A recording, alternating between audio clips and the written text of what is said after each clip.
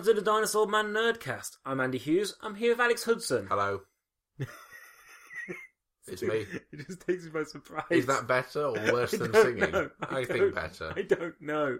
Okay. Welcome to the Wednesday episode of News and Reviews. News and reviews. A little bit of a bumper week this week, isn't it? Yeah, because we didn't do one last week because of illness, mainly to you. Yeah, I'm sorry about that. My throat was awful. Terrible. I've gone through so many strepsils. So there's a couple of things that we need to cover from what we would have talked about last week, and a couple of a few films that we've seen within sort of the last 2 weeks. So let's just get straight into it, yeah? Let's go. Let's go straight with news. And the first biggest bit of news that we haven't actually discussed yet is the Spider-Man Homecoming trailer has finally been released.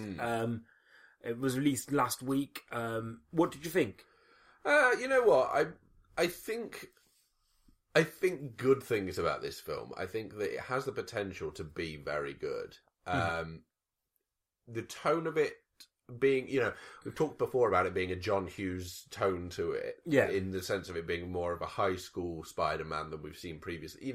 We see Spider-Man in high school in the Sam Raimi version, but he's 34 years old. He's a very so old man at high what's school. going on there? Whereas at least this time we've got a kid playing him. Tom Holland we liked in Civil War, so that all points towards good things. The tone of the trailer is interesting because you've got this half sort of MGMT kidsy vibe going on, and then you've got this weird dark sort of Vulture thing going on, which looks quite interesting. Yeah, I like the fact they've updated the Vulture costume because he was never going to be the green guy with feathers. Well, that's what I and a white little ruff of feathers there. I always wondered what they were going to do with it because I was like, that costume cannot translate from the comics and look less than any other costume ever. So the fact they've gone, okay, we're going to make it this kind of mechanized suit, and what it looks like, from what I could tell in the trailers, it looks like, because this is New York set, the Chitauri invasion that we had in Avengers may play into how the technology has advanced for people. Yeah, because that was something that I noticed, was that clearly, because this is now in conjunction with Marvel rather than as opposed to a Marvel film, that stuff's now going to play into this, because there's some technology on display that is pretty baffling. It's interesting. I'm interested to see whether that's the route they go down, whether Michael Keaton's portrayal of this Vulture is actually a tech guy who is able to reappropriate these things. I also thought that some of the comedy in there is spot on for me. I think that, Tom Holland looks like he can really kind of play off this. But also, what's really nice is, from what I've heard, is Tom Holland does a lot of his own, like the stunts that you can do. He's done a lot of it because he was a gymnast as well before. My big gripe with Tom Holland, he's still too handsome to play Peter Parker. We need an ugly guy to play Peter Parker. You wanted DJ Qualls. I wanted me to play Peter Parker. No, DJ Qualls is in his mid-40s now, and yet still looks younger than Tom Holland. But no, the trailer got me really excited. Like I said a couple of weeks ago, I really want to see this trailer because I'm really excited to see the tone of it and what they're doing with it, especially because it's now back in the hands of Marvel. I want to see how they play with this property, and everything in this trailer got me really pumped, and I don't want to get overly excited because I don't want that crashing disappointment if it doesn't work. Yeah. But at the same time, I'm really excited, and there's a couple of really nice things. The bit where he's holding a ship together with his webbing, it reminds me a lot of the Spider-Man 2 train bit. Yes, yeah. But it's a really nice kind of image, and the end sting where you've got him swinging through with Iron Man flying next to him looks pretty cool. And I'm excited to see what the relationship between Tony and Peter Parker is. Whether it's a mentor-mentee relationship. Well, and some of the dialogue between them is quite interesting already. The snippets we get, and I think that's going to be sort of the foundation of the film, where you see him sort of going, look, you don't have to overexert yourself. Don't try and go after these people because we can do that for you. And him kind of proving that maybe he's not just everyone's favourite kid. Yeah. Well, I read a really interesting article about this, about what Tony's role is in this. And they put across the idea that maybe it's a case that Tony needed Spider-Man during Civil War because he needed somebody to fight Captain America. But now, after that's done, he's realising, actually, this is just a kid. Yeah. This is a kid I've pulled from New York and made an Avenger for a day. Yeah. And then sent back home. A lifetime of that is not going to be good for this kid. And so I need to make sure that he's not putting himself trying to push him away a little bit, and that then leads to this angst of Peter Parker being like, well, actually, you made me an Avenger. I fought for you, and now you're telling me that I can't do what I need to do. Now I have to go back to school and just be a kid. Yeah. And that's a really interesting dynamic. And also they point out that if Tony Stark fills the position that, say, Uncle Ben does in the Sam Raimi films, or Richard Parker does in the Amazing Spider-Man films as a father figure, this is the first father figure that's actually alive. Yeah. And it's going to be interesting to see how that dynamic changes things as well. Yeah. I got really excited by it. I thought it looks great. I've got a lot of confidence in it. John Watts, who's directing and I think co-writing the screenplay, co-written the screenplay, he's a very competent director. He's again one of these ones who's only ever done a couple of things. So his previous two have been Clown and Cop Car. Cop Car's a fantastic film, really, really good, and two central performances by kids. He knows how to write kids. He knows how to write that dialogue. So I'm hoping that translates well into this. And Cop Car's a really nice little thriller. It's, it's a sort of weird little premise that you've got there. Yeah. There's not a huge amount you can do with it, but it's really good fun. That's kind of what I want from a Spider-Man film. I want it to be good fun, and I want it to be entertaining enough that I'm there like, I'll come back for a second one. Maybe I will. Yeah. Maybe this is the time that this changes. Whether they keep him as a director for the second one is yet to be seen, I guess. They've announced there will be a second one, I think 2019, I think.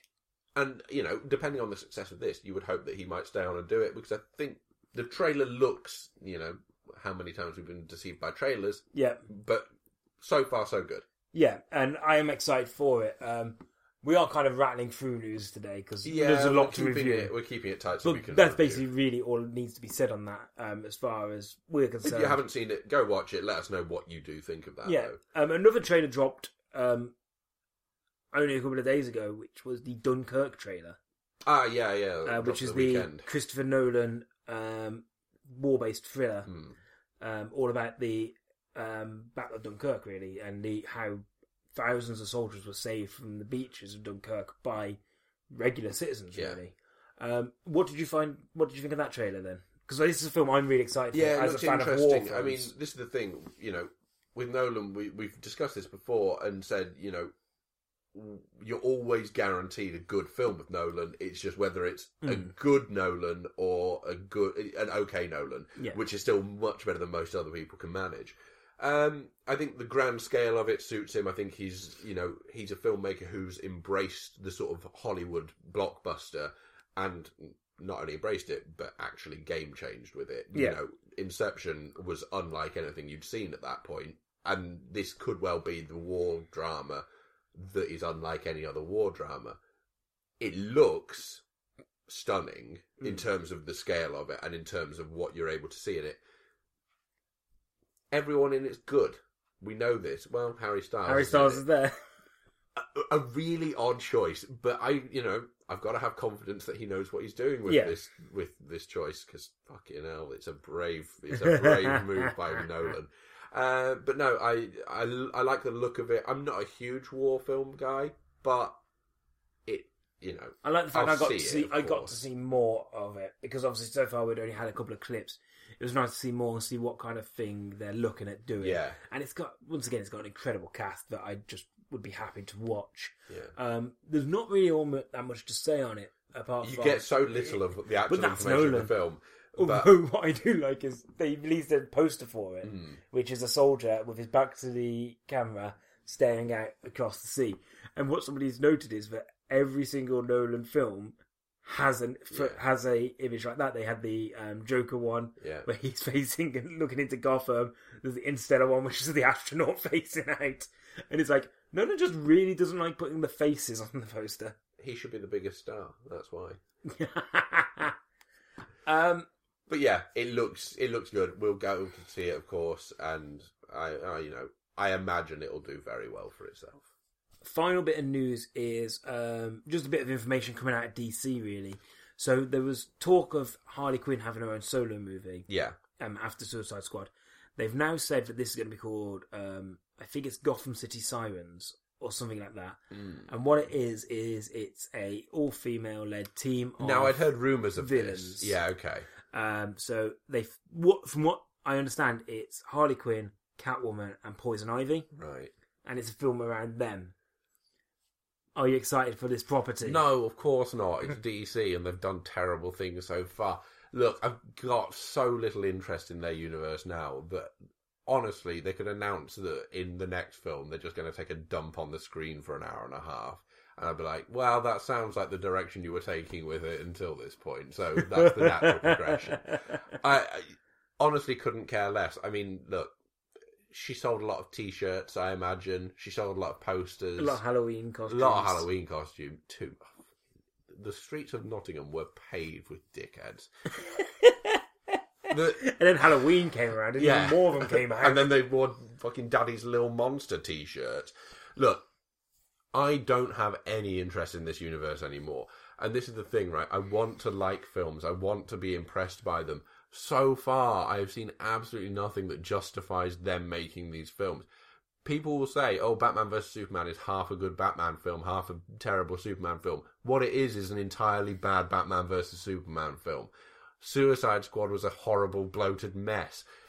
If they're going to make additional films based on the most popular character from a terrible film, fine, go and do that. I don't want to see them, and I know I will because I have to do this fucking podcast. So yes, I'm excited for it in the sense that I'm looking forward to our trip out to the cinema. But no, I'm not excited for it because I have a feeling it's going to be absolute dog shit, mate. How do you feel about the upcoming Sirens of Gotham or whatever it's called? Doesn't matter, does it? It really doesn't matter because I've said what my opinion is, and I think it's probably correct. Is that the news done? Yes. Okay, cool. Well, we'll start with a film that I want to review because I've seen, because you're currently incapacitated. Okay, so reviews this week. We've got 4 coming up for you, at least. I don't know. Yeah, 4 films. 4 films, yeah. Yeah, so we've got Sully, Bleed for This, United Kingdom, and what I'm going to start off with, The Edge of 17. So this came out a couple of weeks ago now, and essentially, for me, is the film that I wanted Juno to be. It sort of does, it does a teenage drama better than that film did for me. So the story follows a young girl, 17 years old, who... You'd hope so. Otherwise, the title really... So this is The Edge of 2017, and it's set now. That's it. It's actually set in 2015, I think. Anyway, it doesn't matter. So it follows her life, essentially. Her dad dies fairly early on into the film, and in a flashback sequence, essentially. So her dad dies when she's 13. So she's left with her mum, who is slightly unstable, and her very handsome older brother, who is basically he's the golden child of the family. She's the one who never really fit in except with her dad. Her dad appreciated what she was and was able to sort of manage her relationship with her mother, which was always fractured. And it's about her dealing with being 17 and the fact that she's the forgotten child in her view, and getting on with life, and then finding out that her brother is now hooking up with her best friend, who had previously said that there's nothing that anyone could like about your brother. He's like a gym rat, whatever. And then she finds them in bed, and from there, the story then progresses. What I really love about this film is, first of all, the script is bang on. Any film that's particularly teenage orientated that can take me back to sort of horrifying visions of my time at college and situations I've been in and created for myself, that's a successful film. Yeah. That is the mark of whether a film is getting it right or not, and Edge of 17 really gets it right. I was just sitting there going, oh God, I was fucking... college was the worst. But that's the thing for me. If you can do that, then you've done it. And it's something that Juno never quite managed to do for me. And as much as I admired the fact that Juno had that sort of... There was dialogue between the young people in that film. People were saying, oh, well, you know, teenagers don't speak like that. They do. They do. And this film is another one where they've managed to do that. They've gone, let's take how teenagers talk. And they've got it bang on. It's really, really perfect. The name really escapes me at the moment. I'm going to have to find out. So other than that, Woody Harrelson features as basically a sort of mentoring figure, a history teacher. Yeah. Right? And he crops up a few times in the film, and his performance is perfect. Mm-hmm. So sardonic and sort of, basically, I'm just going to say go and see the film just for him, because he is phenomenal in it. He gets all the best lines, clearly, and it really fucking shows. And he's just loving life. He really enjoys being on screen and doing that role. Other than that, Haley Steinfeld as our central character, whose name temporarily escapes, Nadine. Of course, it's Nadine. It's one of the performances of the year. It's such a tricky thing, I think, to perform that role. But she does it so well, because there are peaks and troughs in terms of her life at that point. So you've got to capture the good stuff, you've got to capture the bad stuff, and the decision-making processes that a teenager goes through, which are obviously incorrect. And no one tells you at the time, that's the thing. That's the thing about being a teenager, though. But you have to make your own mistakes at that point, and it's how you learn from them. And is that what... It is the perfect depiction of showing a teenager making these mistakes, and actually realising that it's okay to make mistakes, and that life doesn't end because your best friend's hooked up with your brother, and life doesn't end because you've done something stupid or messaged something stupid. It's a phenomenal film. It genuinely has entered the discussion for best film of the year for me, because every single thing about it works.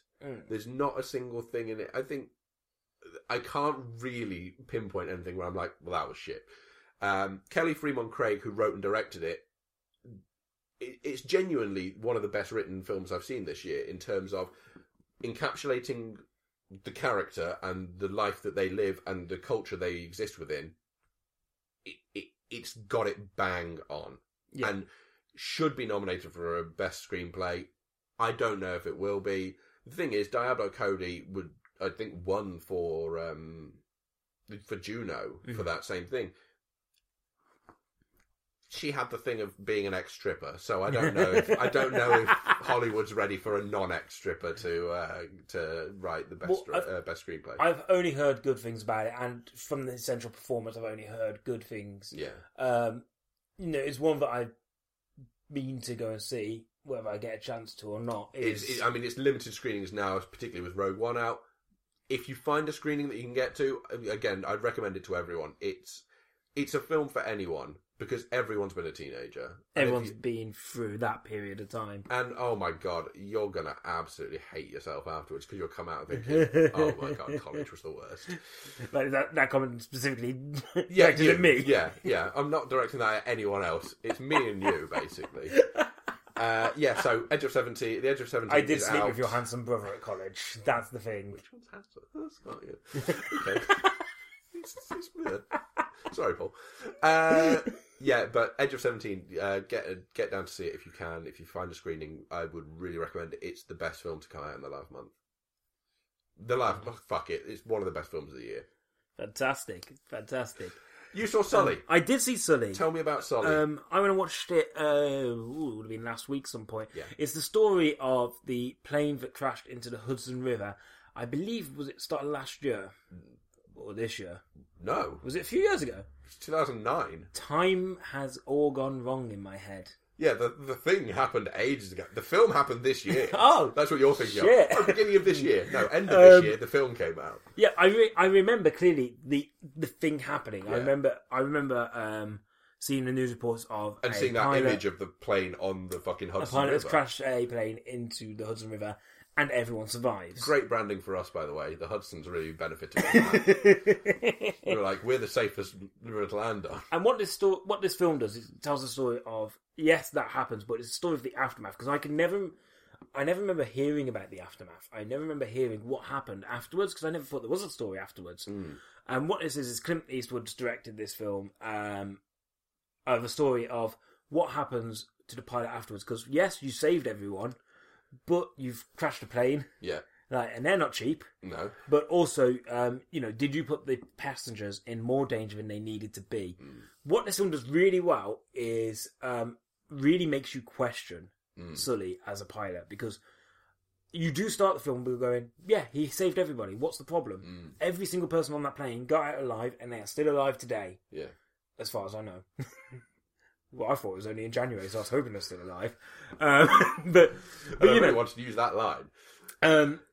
He saved these people, and you go, actually, that's a great thing for you to have done. But as the film goes on, you do start questioning, was his decisions correct? Yeah. When all the evidence starts stacking up against him, you start asking the question of, did he put these people in more danger than they needed to be, or could he have got back to that airport?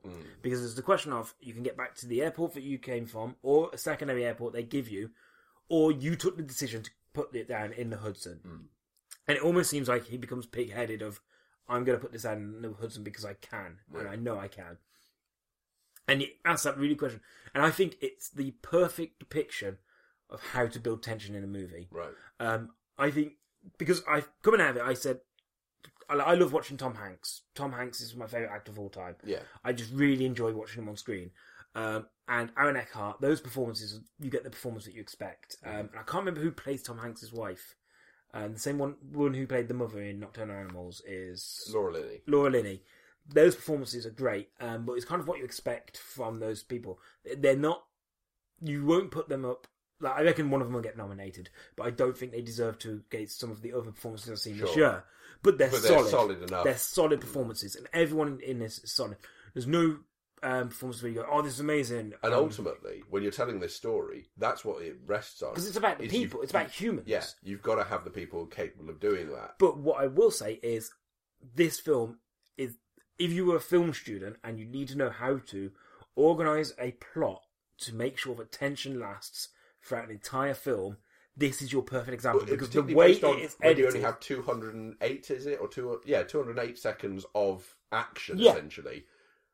To make an hour-and-a-half film, you've got to make sure you've organised that in the correct way and taken snippets where you need to. And the way they do it is they show you it from different perspectives, right? And you don't really see the full perspective till right at the end, the pilot's perspective.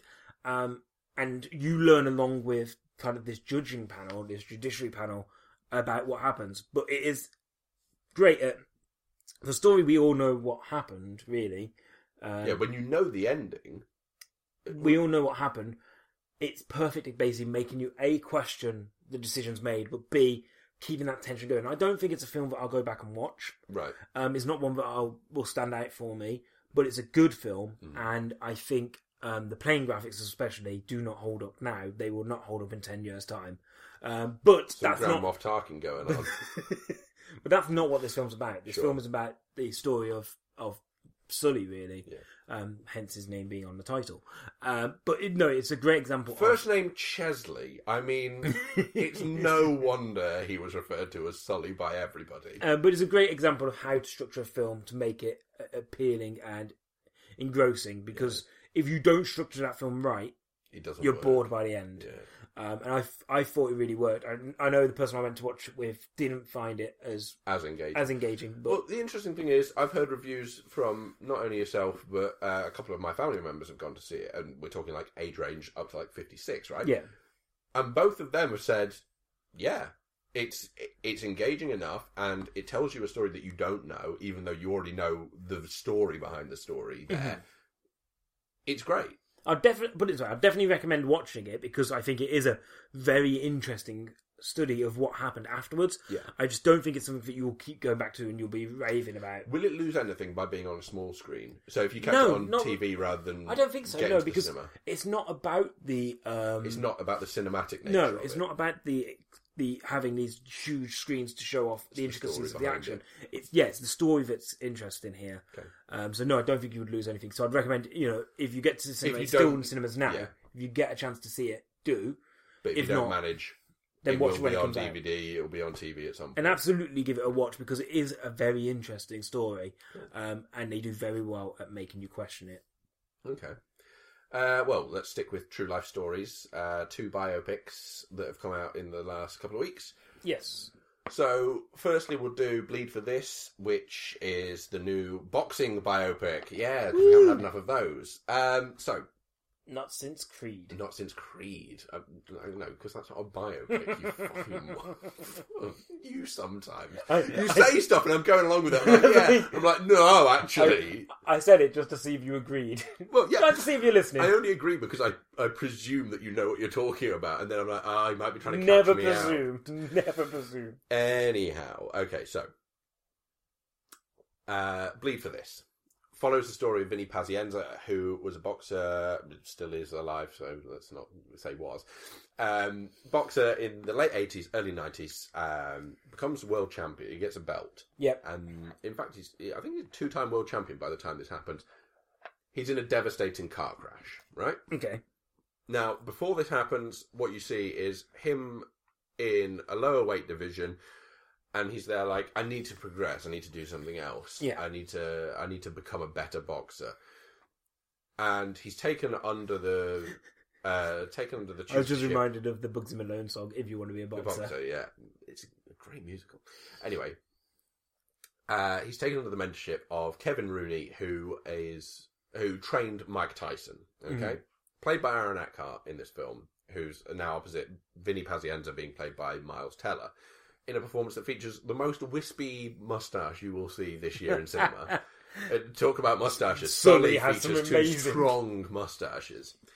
My moustache jealousy was on high alert.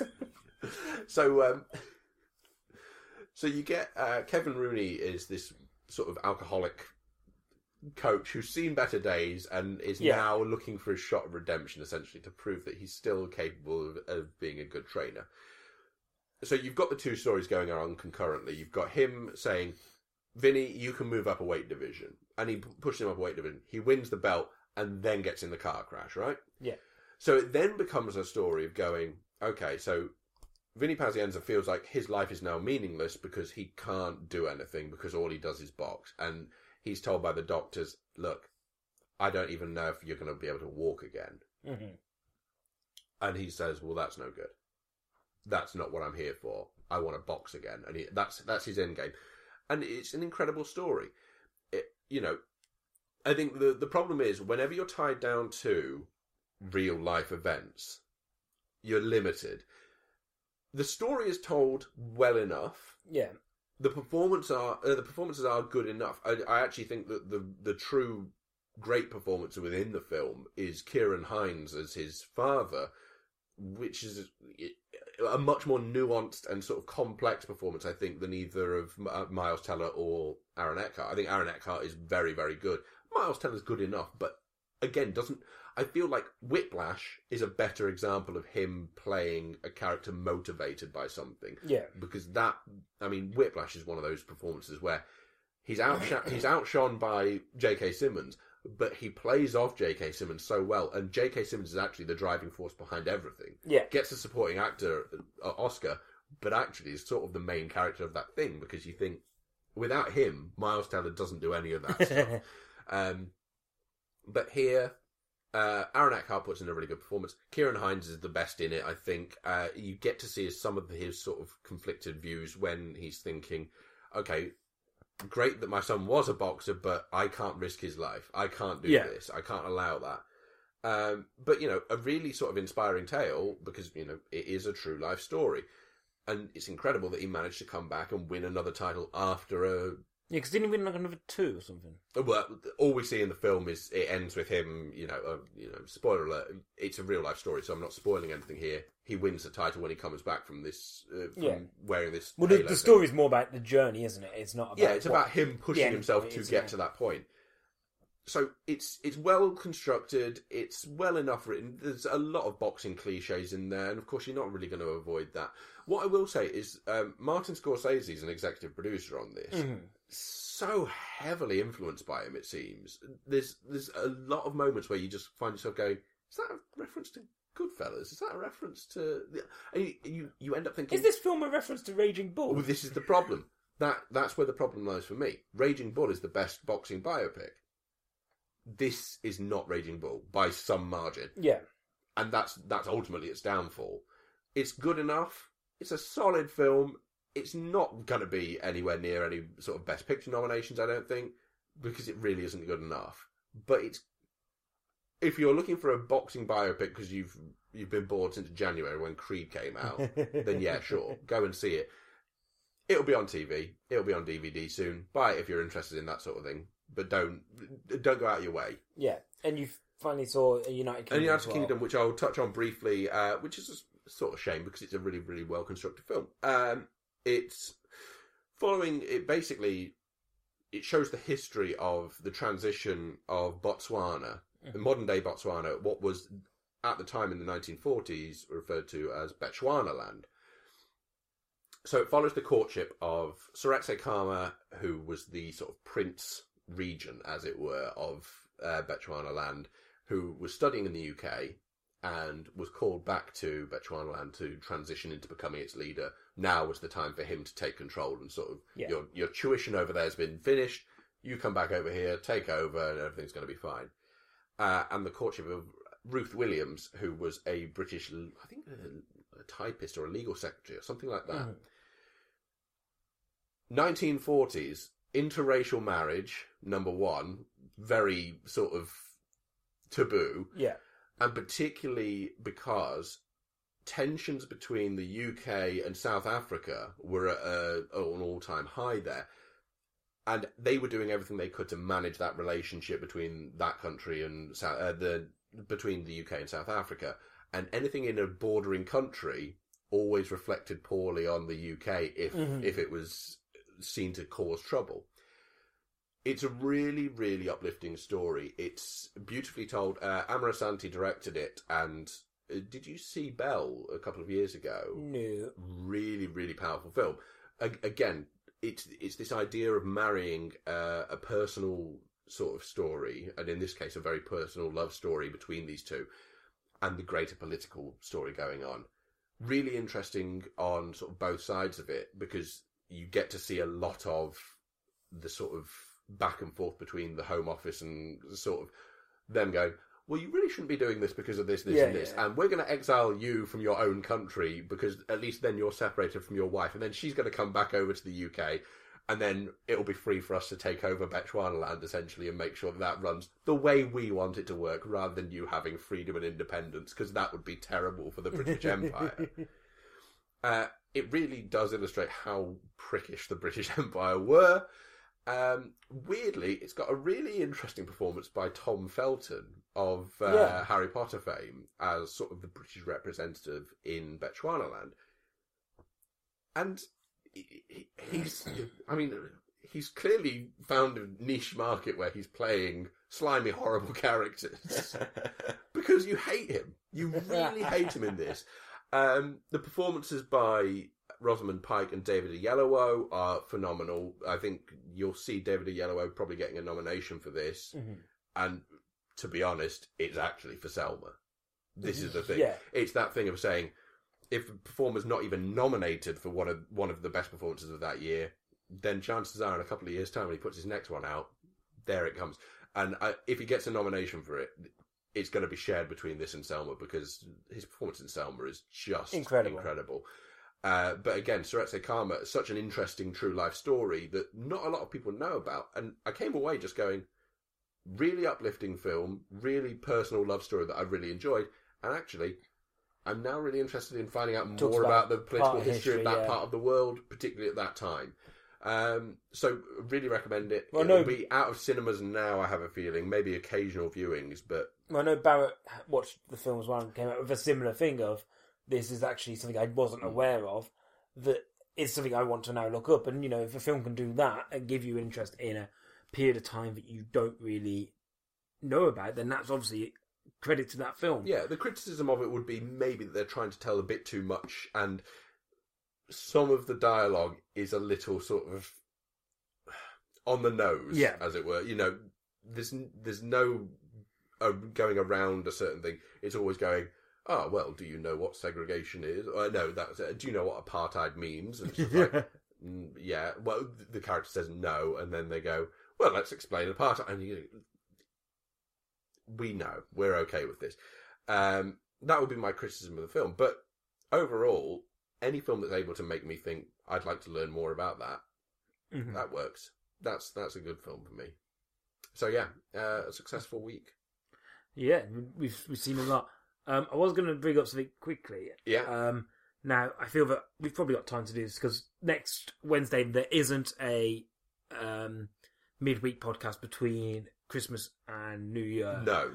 Because unfortunately we've got families to see and presents to receive. Not give, just receive. Just receive, yeah. So just to make you aware, that's the way my Amazon wish list works. So yeah, there isn't an episode there, so that gives me a nice bit of time to just quickly talk about some of it. Basically, we don't talk about games all too often, but when we do, I like to talk about ones that I really enjoy. And just recently, I picked up Doom, 2016 Doom, made by id Software. Imagine if it was the original and you were just like, just discovered this game called Doom, guys. Basically, it's a reimagining of the original, but it is so ingrained in those original two games that it feels like you're back at home. Right. And what it is it's basically you wake up and they don't cut any bullshit. They just go, a demonic invasion is in progress. You've got to stop it. And it gives you nothing more. And there's a really nice moment at the beginning. I watched a documentary recently by a guy called Danny O'Dwyer. He does something called No Clip on YouTube. And if you're interested in this kind of stuff, watch it because he does a 3-part documentary on Doom. And they talk about why they did it this way. And they said, basically, you're there to kill demons. You're not there to do anything else. You've picked up Doom because you want to kill demons. And it really is as simple as and they say they give you a screen, and the screen starts explaining, oh, this is what you need to do now, my good friend. And all he does is he punches it and throws it out of the way. Because that's not what you're there to do. You're not there to go, oh, let's find out what the social political climate of Mars is. And it is the fastest game I think I have ever played. It's balls to the wall. The soundtrack is just heavy metal. Yeah. And what they do is, I know they won an award recently at the Game Awards for Best Soundtrack, and I can understand why now. Because this game relies on it so much, because you'll be playing it, and the best way to do it is you turn off the lights, you crank up the volume, and you'll be walking around and it'll be quiet, quiet, quiet. And as soon as you walk into a battle, it builds and it cranks up to this level that is insane. And I was playing... the one criticism I have is the levels are very long. Right. Very long. And yes, there's checkpoints throughout, and the way you can stop it is the Xbox keeps it there, so as long as you don't go on any other game, it can stay there. Right. But if you want to save it and know that you've definitely got your progress for next time, you need to complete the level. And I did 2 levels last night, and it took me ages. Yeah. But the one great thing is, one of these levels I played, I finished it, and my heart was bumped. I had to put the controller down, pause it, and sit and just have a couple of breaths because my heart was racing so much. And it's a game that really gets you on edge. It really... And when you get it right, you feel like a dancer. Right. In the weirdest possible way. When you get it right and you know that what you've done there is spot on, you feel like you're dancing. And it's an incredible achievement because they tried doing other Dooms. And like I said, this documentary is really interesting. It's 3 parts. They're all about 20 minutes long. Yeah. And they talk about how they always went down a Call of Duty route and things like that. It's really interesting. That made me really want to play this more because I'd already picked it up, so I put it in, and it's exhilarating. And if you're into a fast-paced shooter, my God, I don't think there's any better game out there at this current time from this year. There's no better game than what the game does. Cool. And if you're a fan of the original Dooms, there's definitely little bits like when the doors open, you hear that noise, like the original Doom. There's enough door callbacks. It's really nice. But yeah, absolutely recommend picking it up. And it was I got it for like just over £10 the other day when it was Black Friday. So it's around that price still, I believe. So that's insane. You know, it's great. Great stuff. Cool.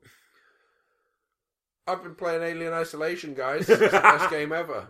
Oh no, I found a new game for you. We're gonna see whether we can record anything of it, but I don't know how that's gonna work. Let's not make any promises. We're not gonna make promises we can't keep. But so I guess that's it for this week, isn't it? Yeah, so, a little bit longer episode, but that's basically we're not here. We're back on Sunday with our regular Sunday episode, but we've got no news and reviews next week, so don't be expecting that. But it's because we've basically got big plans for episodes. We've got big episodes coming up anyway, so we'll have our end of year review, we'll have a look ahead to 2017, all that stuff. So it's packed. Yeah, January is going to be a heavy podcast month. And it's exciting. And once again, as we're coming towards the end of the year, we want to just thank everyone who has listened throughout this year. Oh yeah, definitely. For sticking with us, and thank you for sharing with your friends, and please do continue to do so. Please continue to rate, subscribe, and disagree with us. Yeah, feel free to tell us that we're wrong, and you can do that on the Facebook page at Dinosaur Man Nerdcast or on Twitter at DinosaurMan15. But no, really, thank you for letting us do this. Thanks for giving somebody. As long as somebody enjoys listening to us, we'll continue shouting into the wind. As long as you continue listening, we'll continue making, and that's the thing. It's what we enjoy doing, and we hope you enjoy. All the listeners drop off next week. We should not have said that. As always, we'd like to thank Johnny Neves for the theme song. You can find us on Stitcher and on iTunes and on Buzzsprout, where you can also rate, subscribe, comment, and share us and all that stuff. So keep on doing that. We do appreciate it. Season's greetings to everyone. I guess. Merry Christmas to everyone. Wait, it's. Yeah, this is coming out pre-Christmas. This is fine. Anyway, Andy, thank you very much. Yeah, thank you, Alex. You've been an absolute star. Thank you for putting up with me. Aww. Until next time. Don't have anything. Have a Merry Christmas. But we've got one coming out on Christmas Day, I think. Have a Merry Christmas till you hear the one on Christmas Day. This feels less Christmassy now that I've realised this isn't the Christmas one. Bye.